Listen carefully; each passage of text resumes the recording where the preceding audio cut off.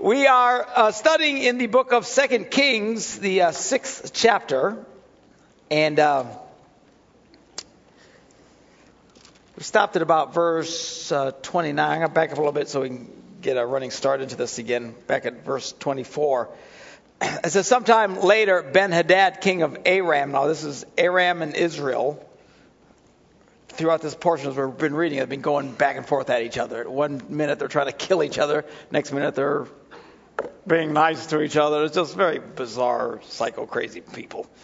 Anyway, so Ben-Hadad has mobilized his entire army and marched up against the king of Israel, laid siege to Samaria. And there was a great famine in the city, a famine obviously that we'll see in a second, that Elijah had prophesied was going to come down, probably because of the sins of Israel and the king. And so the famine was so great and the siege lasted so long that a donkey's head sold for 80 shekels of silver and a quarter of a cab of seed pods, which really is a dove's dung, a bunch of bird caca, sold for 5 shekels.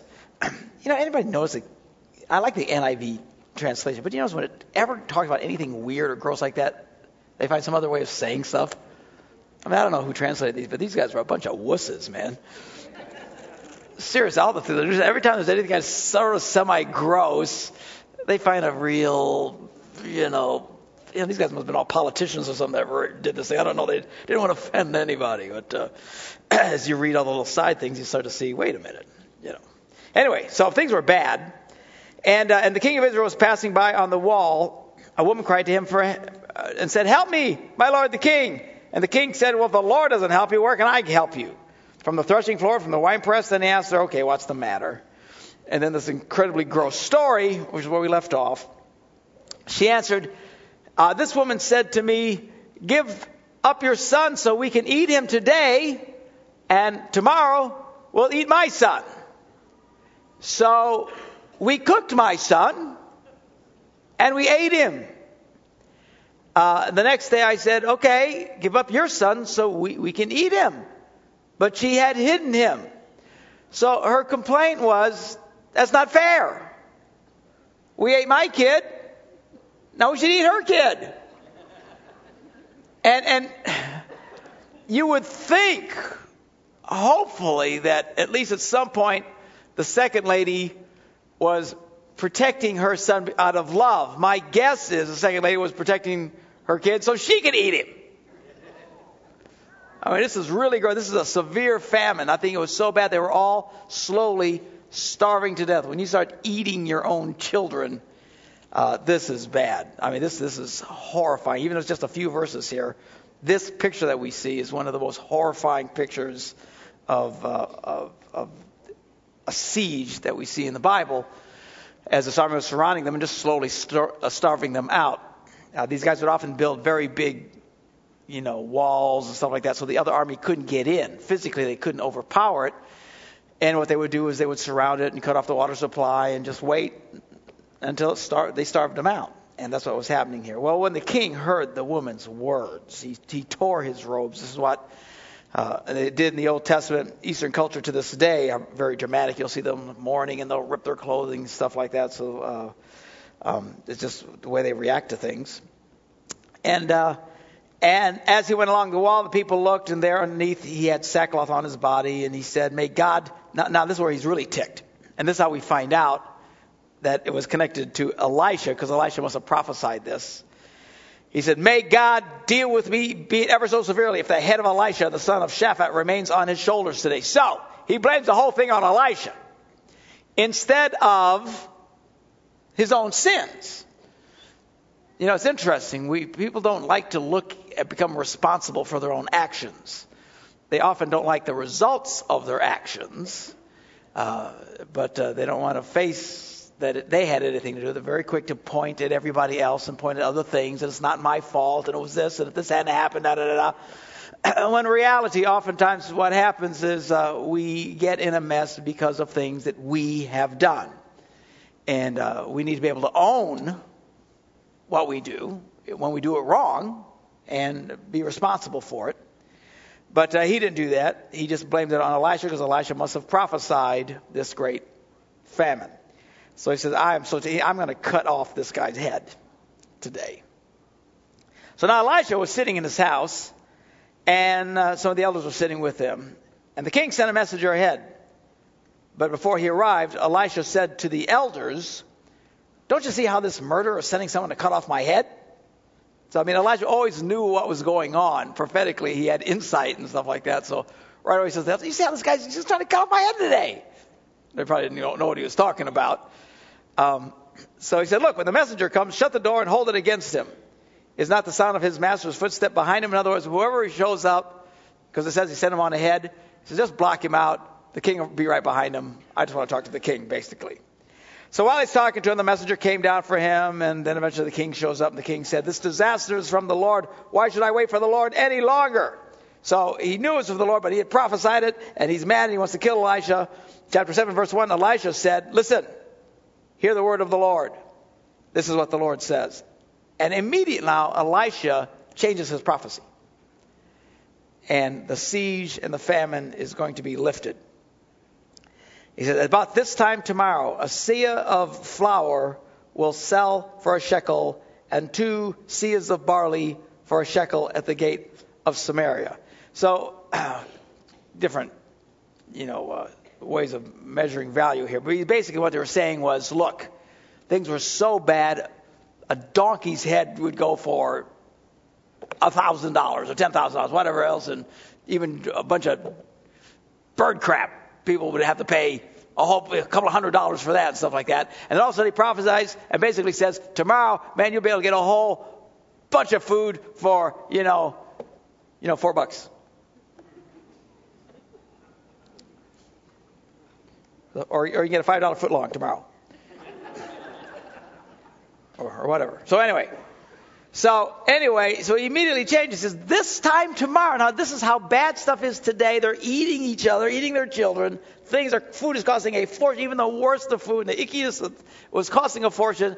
And he says, by tomorrow, you can get a $5 footlong. It's going to be really cheap. Everything's going to be very affordable. And the officer on whose arm the king was leaning, I don't know why the king was leaning. I don't think the king is really that old at this point. This is, by the way, Ahab's son, who took over after Ahab died. His mama, what's her name? What? Say it loud. Jezebel, couldn't I? Thank you. I can hear Jezebel. Yes, Mom Jezebel's still in the kingdom. We're going to see she's still going to get hers yet. So I don't know why he's leaning on. Maybe just hanging out. Hey, buddy, I don't know what the deal is. I don't think he's old or anything. Anyway, he's leaning onto this, and the guy the officer standing there, when he hears this, says, look, even if the Lord should open the floodgates of heaven, could this happen? How is it even possible for it to be that much of a dramatic turnaround? And Elijah says, well, you will see it with your own eyes, but you will not eat any of it. Basically prophesying the guy's going to die. Man, don't mess with these prophets, man. These guys are like intense. So now, here's what happens. Now there were 4 men with leprosy at the entrance of the city gate. And they said to each other, why stay here until we die? If we say, we'll go into the city, well, the famine's there, and we will die. And if we stay here, we're going to die. So let's go over to the camp of the Arameans. These are the guys who surrounded the area. And let's surrender to them. If they spare us, if there's a shot that they would spare us, then we'll live. But if they kill us, then we die. Who cares? We're going to die anyway. We stay here, we die. We go to the city, we die. Let's go to these other guys. If they kill us, so what? They're going to die anyway. Maybe, outside chance, they let us in and cut us some slack. It was just a very desperate move, I can't imagine why they would let in someone with a bunch of leprosy into their thing, It wasn't like these are prime guys. They just kill these guys. We don't want them around here. But they were desperate, and they said, well, if there's an outside chance, if they spare us, great. Otherwise, we're going to die anyway. So at dusk they got up, And for all practical purposes, we're going to their death. They just thought, well, if we're going to die, let's go out and die doing something instead of sitting around here. So at dusk they got up and went to the camp of the Arameans. Now when they reached the edge of the camp, now you have to remember, they've been surrounded. We don't know how long this took, but a huge siege, a long siege. They're starving to death. They get to the edge of the camp, and nobody was there. Hello. But what had happened is this. The Lord had caused the Arameans to hear the sound of chariots and horses and a great army. So that they said to one another, look, the king of Israel has hired the Hittite and Egyptian kings to attack us. Ah! So they got up and fled in the dusk and abandoned their tents and their houses and donkeys and left the camp as it was and ran for their lives. This entire army of the Arameans who had laid this big siege went running for their lives because God caused them to hallucinate hearing of a big sound of an army coming. They didn't see anything. All they had to do was hear it. And they freaked. They were filled with fear. And off they went running. Well, the men who had the leprosy reached the edge of the camp. And they entered one of the tents. And there's a bunch of food there. Well, what are they going to do? They're going to eat and drink. And then they carried away silver and gold and clothes. And they went off and hid them. My precious. And they hide that. And then they returned and entered another tent. And some things from there and hid that also. And they're running around hiding stuff, like a bunch of little chipmunks, man. He's got, they're just running around. Well, then at some point, it dawned on them, they said to each other, what we're doing, this is not right. This is a day of good news, and we're keeping it to ourselves.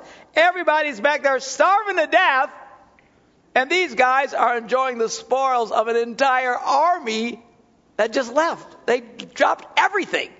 And left all the money, all the resources, all the food, the horses, everything is all there. And just these 4 lepers guys are just enjoying it all. So he said, look, if we wait until daylight, punishment will overtake us. God's going to punish us. There's no way this can happen. We've got to make this right. So let's go at once and report this to the royal palace. So they went and called out to the city gatekeepers and told them, we went to the Aramean camp and not a man was there, not a sound of anyone, only tethered horses and donkeys and the tents left just as they were. And the gatekeepers shouted the news, and it was reported within the palace. Well, the king got up in the night and said to his officers, I will tell you what the Arameans have done to us. They know we are starving, so they left the camp to hide in the countryside, thinking they will surely come out. And then we will take them alive and get into the city. Well, one of his officers answered, well, have some men and take 5 of the horses that are left in the city. There weren't that many left. You can pretty much see that they were eating them. Their plight will be like that of all the Israelites left here. Yes, they will only be like all of the Israelites who are doomed. So let's send them out to find out what happened. In other words, they're very fatalistic. Look, we're all going to die anyway. And I'm sure there had to be a lot of death at this point even going on. And so let's send 5 guys out there. What's the worst going to happen to them? They're going to die. It's like the guys who went out there in the first place. Everybody's doomed. They're all headed for death. Death is knocking at the door. And let's send them, see what happens. So they selected 2 chariots with their horses, and the king sent them after the Aramean army. He commanded the drivers, go and find out what has happened. Well, they followed them as far as the Jordan, and they found the whole road strewn with the clothing and equipment the Arameans had thrown away in their headlong flight. So the messengers returned and reported to the king. Then the people went out and plundered the camp of the Arameans. You can imagine the delirious joy. They just went stampeding out there to take advantage of this food. And sure enough, a seah of flour sold for a shekel and 2 seahs of barley sold for a shekel, as the Lord had said. So much abundance that the price of food dropped right through the floor. All of this happened within a 24-hour period. Now the king had put the officer on whose arm he had leaned in charge of the gate. This is the guy who said, how can God do that? Even if he opened all of heaven, this can't possibly happen. So the guys who said this, he's in charge of the gate.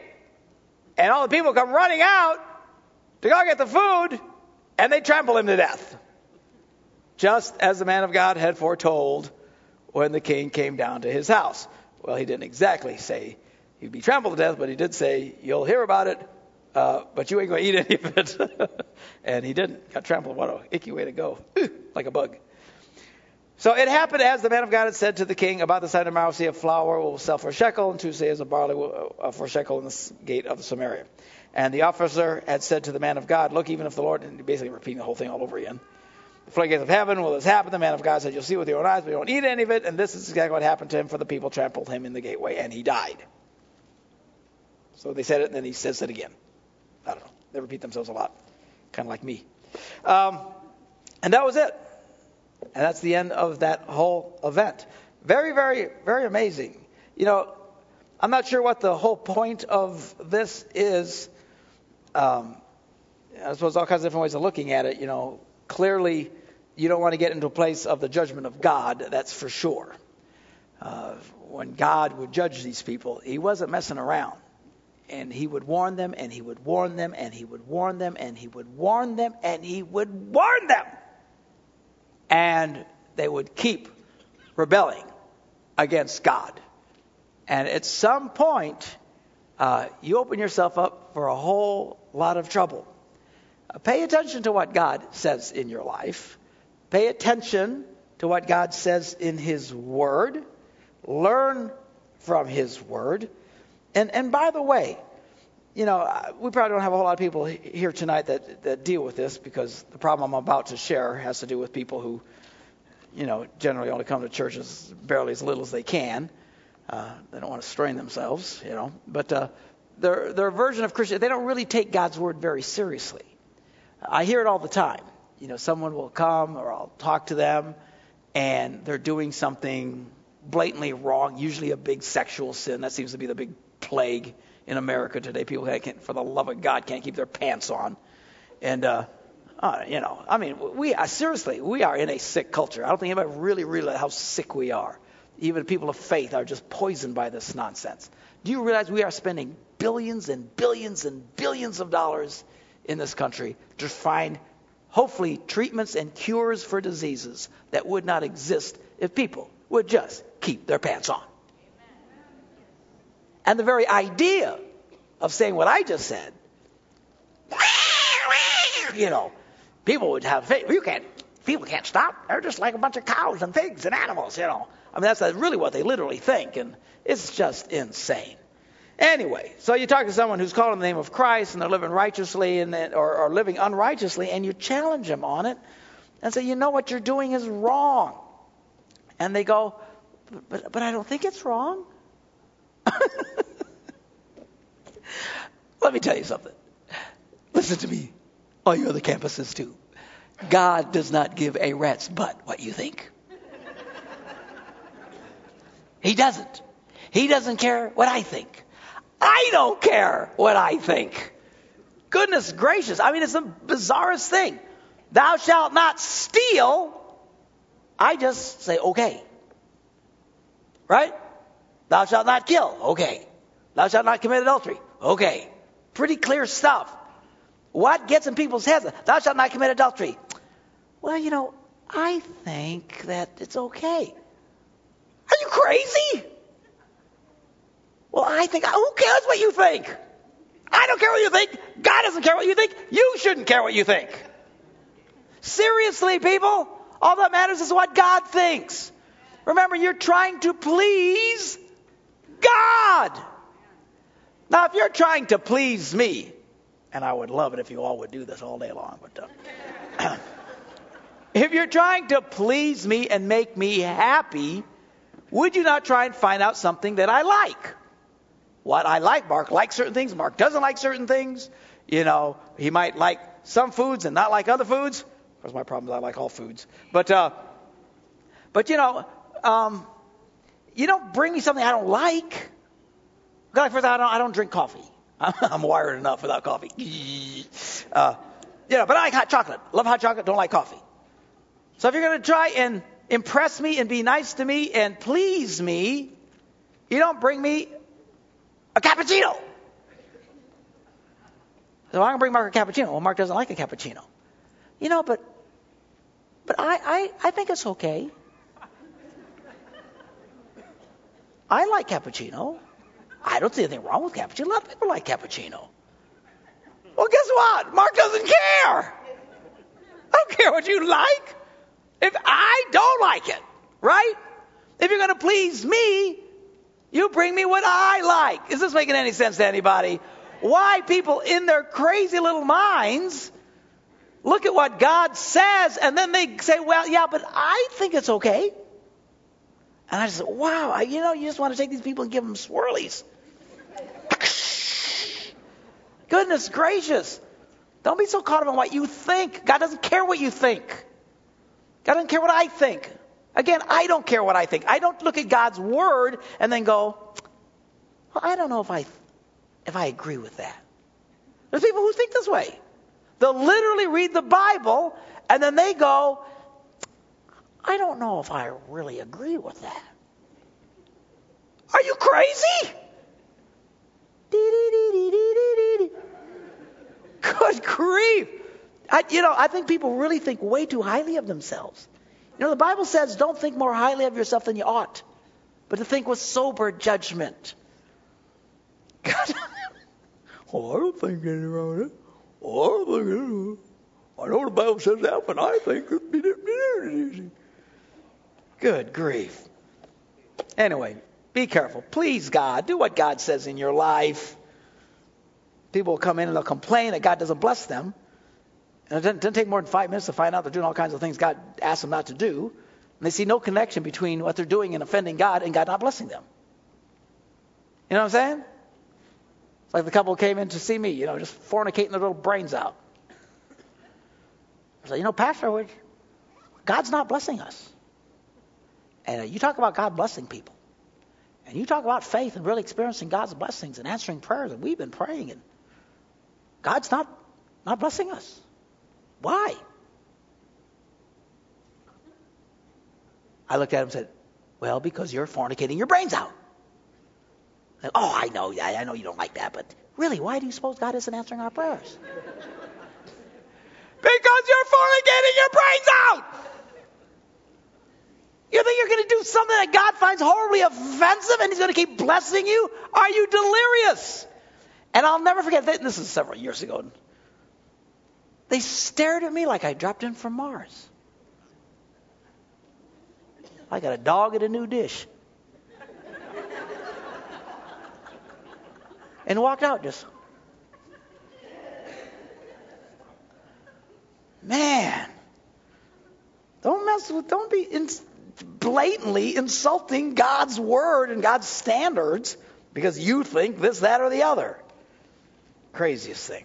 The other good news from this story that we see is no matter how bad your circumstances are today, it is possible, should God ordain it, it would completely change by this time tomorrow.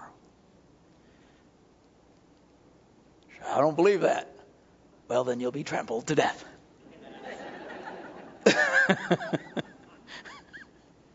Not literally, but come on. God can change anything, any circumstance. I know it seems like it's impossible. Impossible. I just can't overcome this horrible thing. Things will never change. See what the devil wants to do is, above all, he wants you to lose hope. And he wants you to lose heart. And he wants you to give up and just quit. You ever feel that? It doesn't take long being a Christian before you have days like that where you just, all the pressures of the world just want you to give up and quit. Where do you think that's coming from? Right out of the pit of hell, man. He's trying to make your life miserable. And by the way, one of the reasons why some of y'all, all y'all, or some of y'all, like I'm from the South or something, go through this thing of these huge amounts of attacks is because I think Satan can sense at some point he knows you will give up. If you have not settled in your mind that I will not yield, I will not surrender, the attacks will come big time in your life. You have got to settle. I am going to honor God. I am going to serve God. Have you ever noticed that some people in their lives, they're constantly under oppression and attack at every turn? And other people are just happy? Everything, that they don't experience this. I mean, everybody has some trials and temptations from time to time, but some people, it seems like they never get hardly any, and other people are constantly bearing the weight of the world on their shoulders. I don't know how I'm going to make it. I just don't know.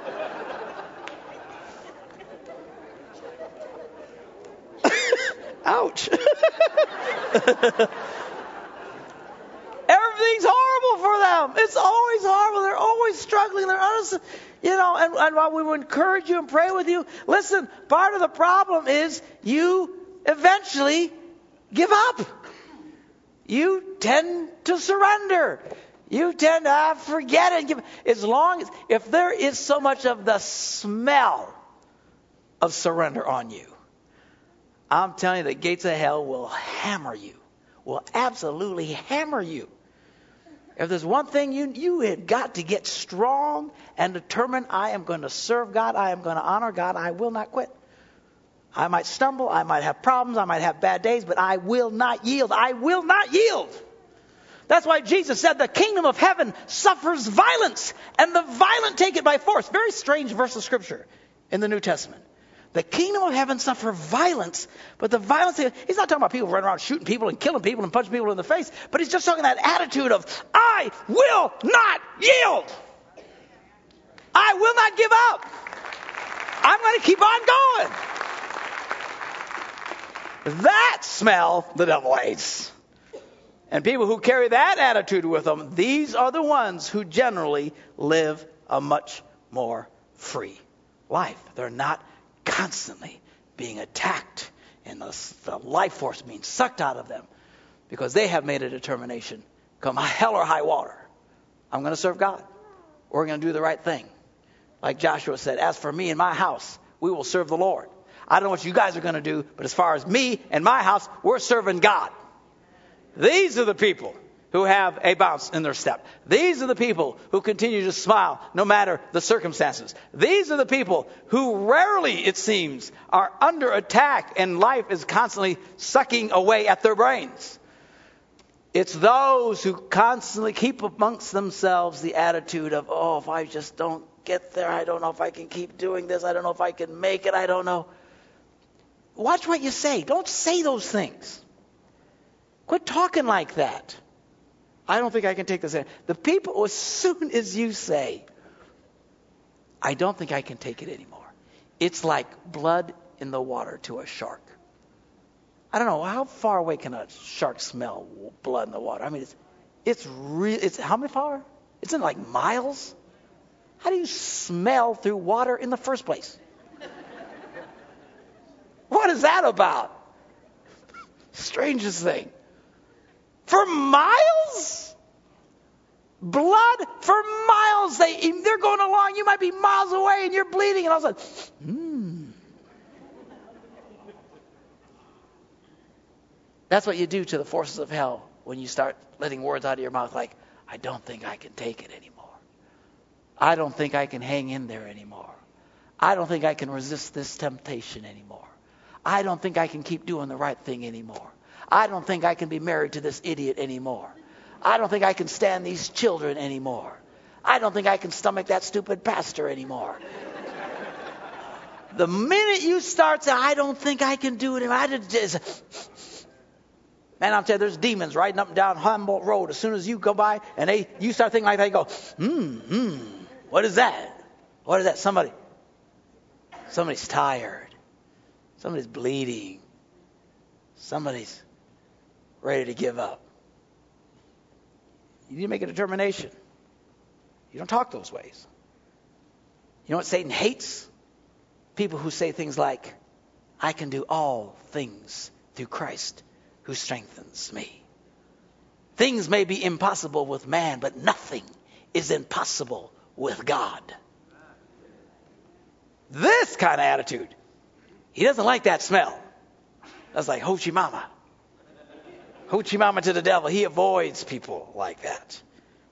What he's looking for is the smell of fear, the smell of despair, the smell of worry, the smell that I can't take it. I just can't take it. I just can't take it anymore. No. You can take it. No, Pastor, I can't. I don't know how. How can I possibly take it anymore? I'll tell you how. Because by this time tomorrow, God can turn this thing around. Hallelujah. Amen.